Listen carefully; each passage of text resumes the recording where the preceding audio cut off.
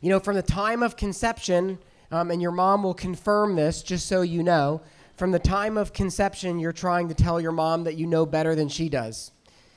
She eats something that you don't like, you make her sick to her stomach. You don't like the way she's sitting, you step on her bladder until she moves. And this doesn't go away. Little kids, it continues. Why do I have to wash my hands?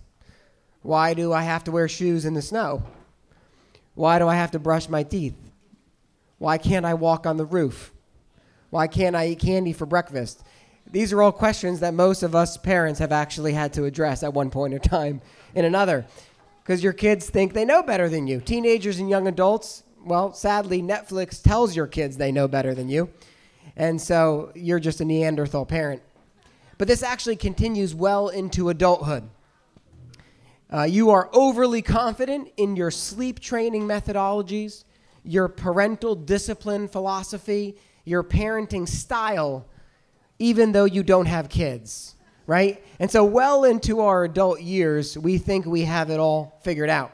And I think that in your late 20s or early 30s, you hit a crossroads where you realize that you are not actually as bright as you thought you were.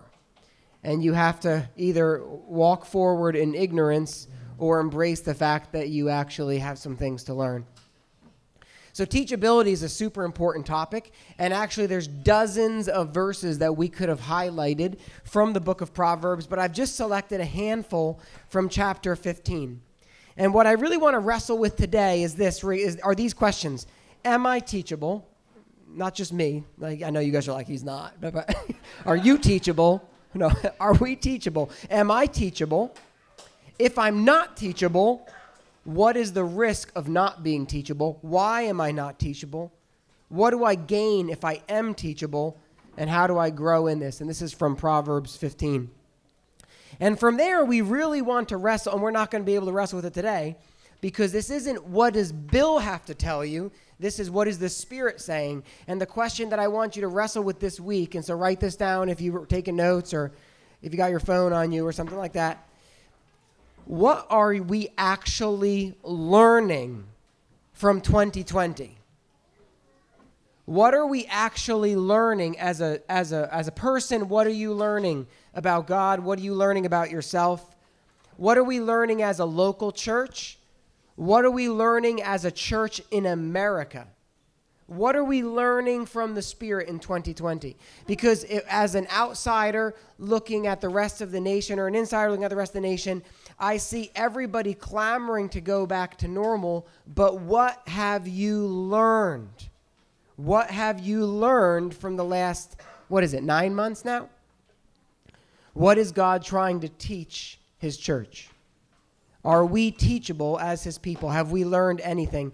1 Chronicles 12:32 says that the sons of Issachar were men who had understanding of the times, and because of that, they knew what they ought to do. In other words, they were teachable and discerning. Are we? And so I'm going to read a proverb, and then I'm going to break a proverb down. Proverbs 15:5.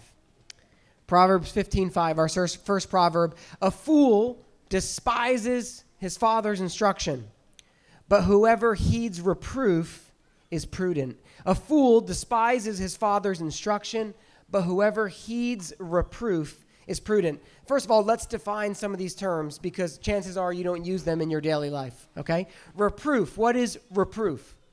Reproof is an expression of blame or disapproval. All right? So a fool despises his father's instruction, but whoever heeds or listens to an expression of blame or disapproval is prudent. So what's an example of reproof? You shouldn't have punched your brother. That was wrong. That's a reproof, okay? Prudent. What does it mean to be prudent? Prudent is defined as acting with or showing care for what's going to happen in the future. So prudence has to do with behavior that is in line with an understanding of what will happen in the future. So, example, it was a prudent and wise decision to apologize after punching your brother instead of punching me as well, okay? That's prudent. You thought about the future and realized if you punched your parent, it wasn't going to be a good idea. So reproof, expression of disapproval or blame. Prudence, acting with forethought. And despise means feeling contempt for something or repugnance. And I'm pretty sure repugnance means when you make a face like a pug because you're upset. I think. Pretty sure that's what it means. Somebody can confirm. So what is he saying? He's saying when someone corrects you, do you receive it? When someone expresses blame or disapproval, do you get defensive? Do you immediately try to justify your actions? What is your immediate response? You see, because the fool does not like it when people tell him that he's doing something wrong. Matter of fact, the fool despises it. He has repugnance in his heart towards it. And why does he have repugnance in his heart? Why does he despise it? Because it is a direct attack on his ego, and he thinks he's right.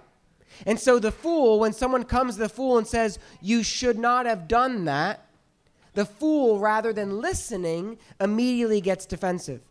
But the prudent one, and this is important, the prudent one always turns his critics into coaches because he wants to grow and mature.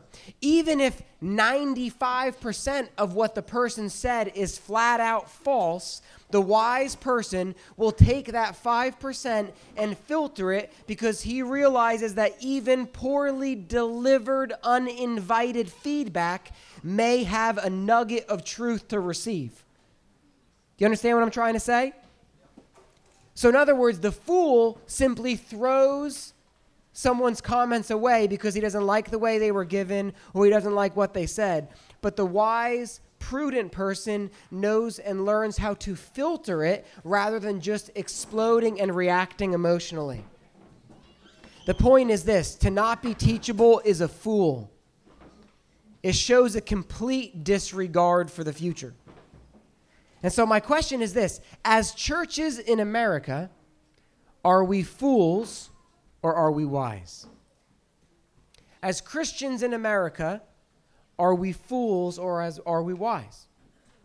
Because as I look around during 2020 at churches in the United States of America, and by the way, it's not like you can just point at how people are reacting because there's a whole big spectrum, right, to the year. I feel as though, and I fear that, we are responding to 2020 with a complete disregard for the future, and instead are looking to the past and hoping we can return to it. So the question is that teachable? Are we learning anything, or are we just covering our ears and burying our head in a blanket until all of this, quote, goes away? Proverbs 15:10. There is severe discipline for him who forsakes the way. Whoever hates reproof will die. There's severe discipline for him who forsakes the way. Whoever hates reproof will die. The point is this: the cost of a lack of teachability is very high. The cost of a lack of teachability is very high. Proverbs 14:12 says it this way: there is a way that seems right to a man, but in the end it leads to death. Kids, I'm talking to kids now because we have a family integrated service. So children, parents, elbow your kids. Well, you don't have to actually elbow them. A good parent disciplines you when you walk off the path that they have set. What I mean by that is that your family has rules and expectations, and when those rules are broken, there are consequences. In other words, if you sneak out of your bedroom window, your parents will be less apt to trust you. They will probably ground you. They will put you on a leash. And the more you disobey, the tighter the leash gets. There's relational consequences for our actions. Your parents don't trust you. They think you're sneaky. There's real-world consequences for your actions. You get in trouble. You lose privileges. You don't have a phone, whatever it may be. The point is that your lack of teachability leads to a high cost. When you forsake the path of obedience, when you forsake the path of wisdom, you reap consequences. You always reap consequences. So the point is this: if you hate being corrected, if you don't know how to apologize, if you don't know how to repent well, then you will most likely live a miserable life where you think you know the best path all the time. Let me say that again. If you don't like being corrected, if you don't know how to say you're sorry, if you don't know how to repent well, if you don't know how to learn from critique, then you will most likely live a miserable, arrogant life as you convince yourself that you are always right until your spouse comes to the point of almost despising you because you always win. That's what comes from a lack of teachability. For Solomon to say that it costs death, whoever hates reproof will die, seems intense, but just think about the Pharaoh. If you look at the book of Exodus with the Pharaoh, and there's 10 plagues, and the first however many plagues, it says, and Pharaoh hardened his heart, and Pharaoh hardened his heart, and Pharaoh hardened his heart. And then eventually, I think maybe the last 2 or 3 times, do you know what it starts saying instead? And God hardened Pharaoh's heart. And God, in other words, there comes a point of no return. If you refuse to be instructed, if you refuse to be teachable, there comes to a point where you become so blinded by your arrogance that God, like I said before, that you have that rowboat going down the rushing river and it's tied to the dock, and God just cuts the rope and he says, have at it. Is that what you want? Have at it. Thy will be done. That point does come. See, when we ignore correction from the small, then we ignore correction from the big. We reap consequence in the small and in the big. Back to churches in the United States of America. There is a way that seems right, but in the end it leads to death. It leads to death of your organization. It leads to death of your institution. It leads to the spiritual death of your congregation, as we see in so many mainline Protestant churches as they abandon the Word of God. It seemed like a good idea at the time to become more culturally relevant, to unhitch parts of the Bible that we didn't like. And now, as we lie in a bed that we have made, we find ourselves somehow shocked. The cost is high. What we love as Christians in America, because it's not a universal thing, what we love as Christians in America and what the vast majority of churches in America are doing is not working. But we refuse to learn because we like the way that it was. And so we don't want to learn. Will we learn, or will we despise correction and die? Proverbs 15:12, a scoffer does not like to be reproved. He will not go to the wise. Wisdom is defined as the application of knowledge. That's what wisdom is. Simple definition, it's knowledge applied. Knowledge is something you know. Wisdom is applying that knowledge in a way so that you can actually utilize it in your day-to-day life. So someone who is financially wise knows how to apply what they have learned about money to make more money. In other words, they're not an armchair athlete, okay? They're not someone who just has read a bunch of blogs and then has terrible finances.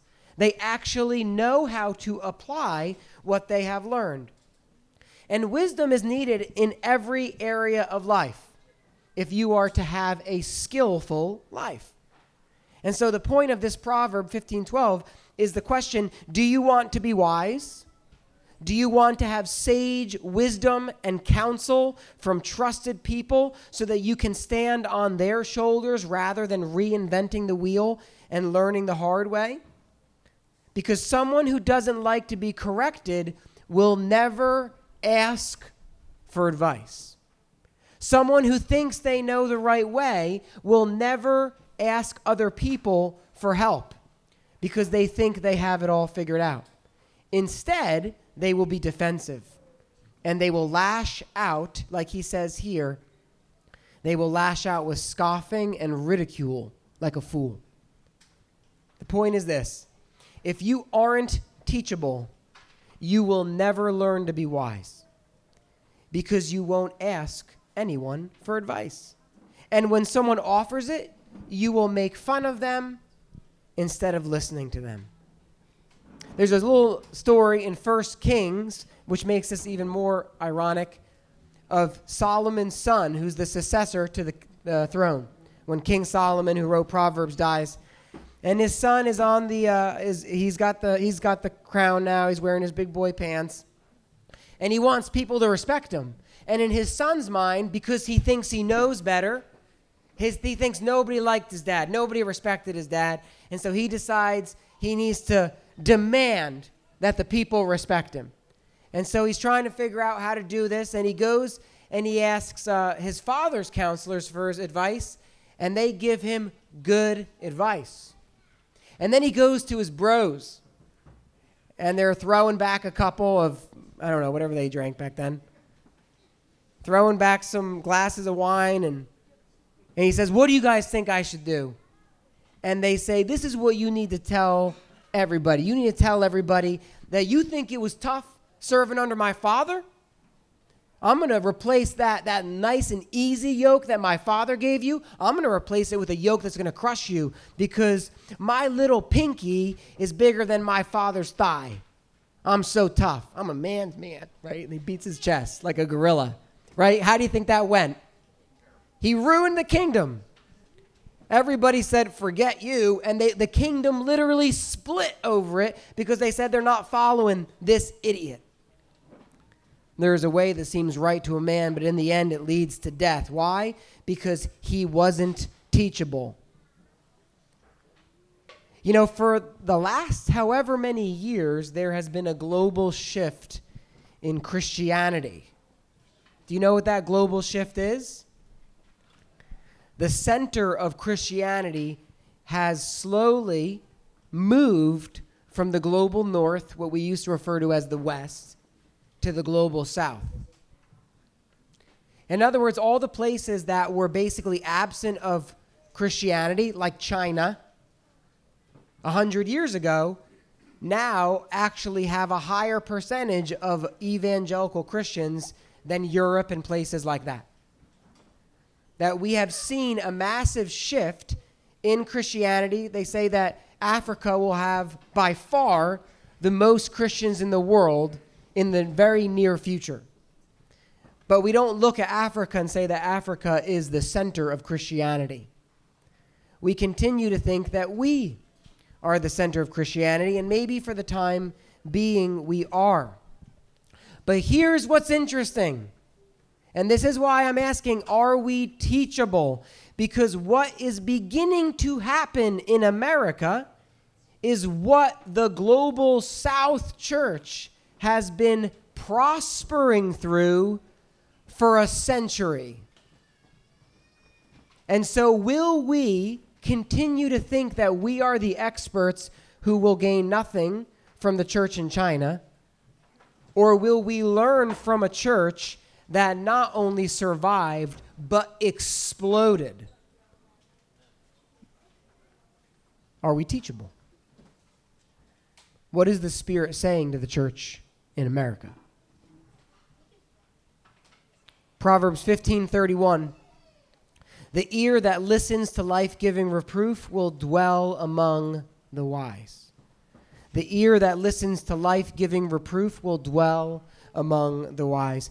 If you do listen, you will gain life and you will gain wisdom. So if you don't listen, you gain death. That's basically what Solomon said. But if you do listen, you will gain life and wisdom. See, in contrast to the scoffer who won't listen, A person who is willing to be taught, in other words, they literally have a listening ear, they will seek advice from the wise and will gain life. She will dwell among wise people. She will be eager to hear what they have to say. She will invite critique. She will encourage feedback. She will welcome coaching. Why? Because she realizes that reproof and correction and discipline are actually life-giving instead of life-crushing. Kids, again, I'm talking all the niños in the house. Your parents aren't perfect. They're not perfect parents. But they do desire good things for you. Even terrible parents desire good things for their kids, though they may not know how to give them. Your parents may not always know how to communicate it, but they want you to have a good life. They want you to be productive members of society. They want you to love the Lord. They want you to have a spouse who's going to be good for you, and so on and so forth. Even bad parents want good things for their kids. And so kids, have a listening ear. Have a listening ear. Don't let your parents' correction go through one ear and out the other. Listen to their rebuke, even if it's not communicated perfectly. Listen to what your parents have to say, because the bottom line is they do know more than you as it pertains to wisdom. Because wisdom is the application of knowledge, and it only comes with time. This is why Jesus invites us to dwell with him, to remain with him, to abide with him, and he is the one greater than Solomon. He wants you to grow wise, obeying the knowledge that he imparts, the knowledge of the gospel. He wants you to bear fruit in your lives. That is wisdom. That's what he prays for. He desires. Matter of fact, he even dies so that you can obtain wisdom and be spiritually successful. Have a listening ear to what God is saying, because his intentions for you are good. For a long time, churches in America have determined their game plan from the business world rather than the world of God, the Word of God. Where have we gone for our wisdom as churches? Is what churches are even doing and fighting for, is it biblical? I'm simply asking the question. Proverbs 15:32, whoever ignores instruction despises himself. But he who listens to reproof gains intelligence. Think about what Solomon just said. He said, the reason you don't listen is because you hate yourself. The reason you don't listen is because you hate yourself. You may be tempted to not listen to anyone because you think you know best, but the real reason for your stubbornness is self-hatred. In other words, you don't want what is good for yourself. That's a remarkable claim that Solomon just made. See, because the reality is that correction stinks in the moment. Nobody likes being corrected. I wish that I were right 100% of the time. It's a lot more enjoyable to be correct than it is to be wrong. But if you know that criticism and reproof lead to progress and growth, then you learn to welcome it despite the pain. If you keep getting a math problem wrong, you need someone to show you how to do it properly. And if you refuse to let someone show you, you will never learn. And you'll continually grow up thinking that 2 + 2 is 5. It's 4, just so you guys know. I don't want to leave you hanging. If you ignore instruction, you do so to your own detriment. Only someone who hates himself would want to willfully embrace detriment. You guys following me? Do we love the church of God? I don't think I actually loved the church. I don't mean Revolve. I mean the church. I don't think I loved the church until I became a pastor. And so in all honesty, maybe some of you guys are just a lot more mature than I was, which is possible. But I can honestly tell you, I don't think I loved the idea of what the church is until I became a pastor. And so I don't expect you to love it in the same capacity, though I hope that you do. Do we love the church of God, or do we love our organizations? Do we love God's people, or do we love churchianity? If we love the church, the people of God gathered together in a local place for worshiping the Lord, for the mutual edification of the saints, to remember the gospel as we practice the ordinances of communion and baptism, as we pray and serve and give and minister and go on mission together, if we love the church, won't we do what is best for the church, even if it isn't what's most comfortable or enjoyable? Do we love God's church, or do we love our own personal Christianity? Do you even know the difference in what I'm asking? Will we be teachable? Proverbs 15:33. The fear of the Lord is instruction and wisdom, and humility comes before honor. The root of a lack of teachability is a lack of humility.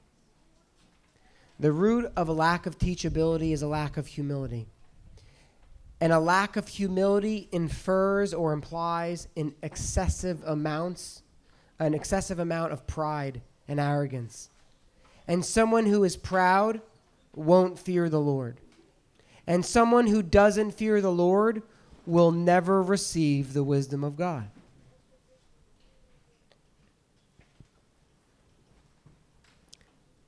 To summarize all of it, not being teachable is a very real threat to you, to your family, to your marriage, to Revolve, to the church in Cape May County, to the church in America. The real threat, actually, to being unteachable is eternal. That might seem intense, but truly eternity is at risk, because someone who refuses to acknowledge their sin will never acknowledge their need for a Savior, because you don't take a cure unless you think you're actually sick, and you don't put on a parachute if you don't think the plane is actually crashing. Someone who refuses to be teachable won't bear any fruit that God wants them to bear, because rather than listening to reproof, they will dig in their heels and do things their own way. Someone who refuses to be instructed will be prayerless, because as we've said before, our prayerlessness is our declaration of independence from God. Someone who refuses to be teachable will be joyless, because we truly only follow joy when we obey the instruction of the Lord. Someone who doesn't want to be teachable will be fruitless, because Jesus says, apart from me, you can do nothing, and the way that seems right to you leads to death. If you think you know all the answers, then you will never ask God for help. And if you don't ask God for help, you won't see success that has eternal value, though you can manufacture quite a bit of temporary success. If you don't run to Jesus in humility, taking his yoke upon you, you won't have joy and you won't have rest. And if you don't surrender to the Spirit, you won't bear his fruit. That's a real threat. What is the Spirit saying to Revolve?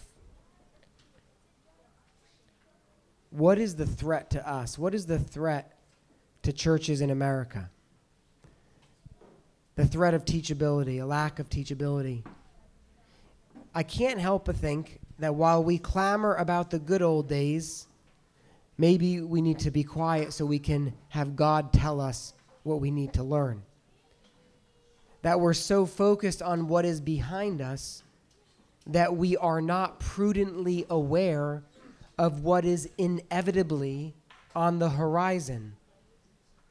Biblically, what is on the horizon, as explained in the prophetic word of God, what is on the horizon, whether it's in 1 year, 2 years, 10 years, 20 years, 50 years, we know how the story ends. You realize that, right? It doesn't turn into sunshine and lollipops right away. Do we really think that the ship is going to turn back around? Because I don't. Persecution will come. The church will lose its privileges. When? I don't know. Might not happen in my lifetime. But the question is this: will we be ready then? Will we be ready then because we prudently prepared today? Will we be ready then because we were willing to be instructed, and we were like the sons of Issachar who knew the times, and so they knew what to do? Some of you guys might remember Aesop's fable of the ant and the grasshopper. That the grasshopper basically squandered away the summer because he was busy playing his legs, I guess. Singing, playing his legs. And the ant, even Proverbs says, look to the ant, you sluggard. Learn a lesson, lazy person, from the ant, who's going to have all that he needs in the time of difficulty, in the time of the winter. Well, what happens in the ant and the grasshopper is the winter comes and the grasshopper is completely ill-prepared while the ant is sitting pretty on whatever ants eat, okay? Stuff he stole from a picnic. Will we be like the ant or will we be like the grasshopper?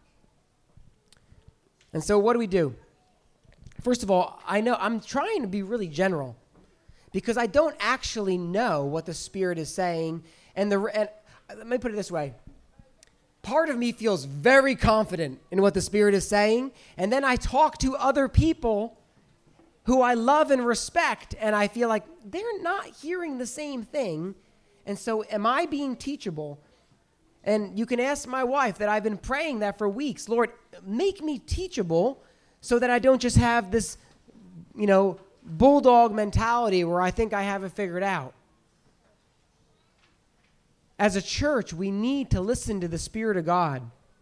I think that's going to begin when we humble ourselves and pray and actually stop talking, stop listening to all of the things that are going on, all of the white noise in our world, and actually ask God to instruct our hearts and turn to the Word rather than the world.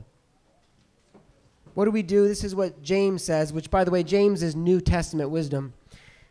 He says, but he gives more grace. Therefore, it says, God opposes the proud, but gives grace to the humble. Submit yourselves, therefore, to God. Resist the devil, and he will flee from you. Draw near to God, and he will draw near to you. Cleanse your hands, you sinners. Purify your hearts, you double-minded. Be wretched and mourn and weep. Let your laughter be turned to mourning and your joy to gloom. Humble yourselves before the Lord, and he will exalt you. This is the warning. The warning is that God opposes you if you refuse to be instructed. Let that sink in. The warning, God opposes you. The all-consuming fire who flings planets into the sky, who will return with a tattoo on his leg, a sword in his mouth, and he will be drenched in blood, not the blood of his sacrifice, but the blood because he has trod the winepress of the wrath of God as he crushed his enemies, and he's in blood up to his chest. Opposes you if you refuse to humble yourself. And so the invitation from the Lord is to submit, to surrender, to humble yourself, to draw near, to cry over your sin, because you don't have to fear him as a wrath-filled God, because he gives more grace. So I want you to turn to your tables, and I want you to look through those questions, pray about them, talk about them. But truly, let's ask the Lord over the next few weeks, from now until even the end of 2020, let's spend dedicated time in prayer, and the elders will talk about how we can actually make that more of a reality. Chat with your table. Thank you.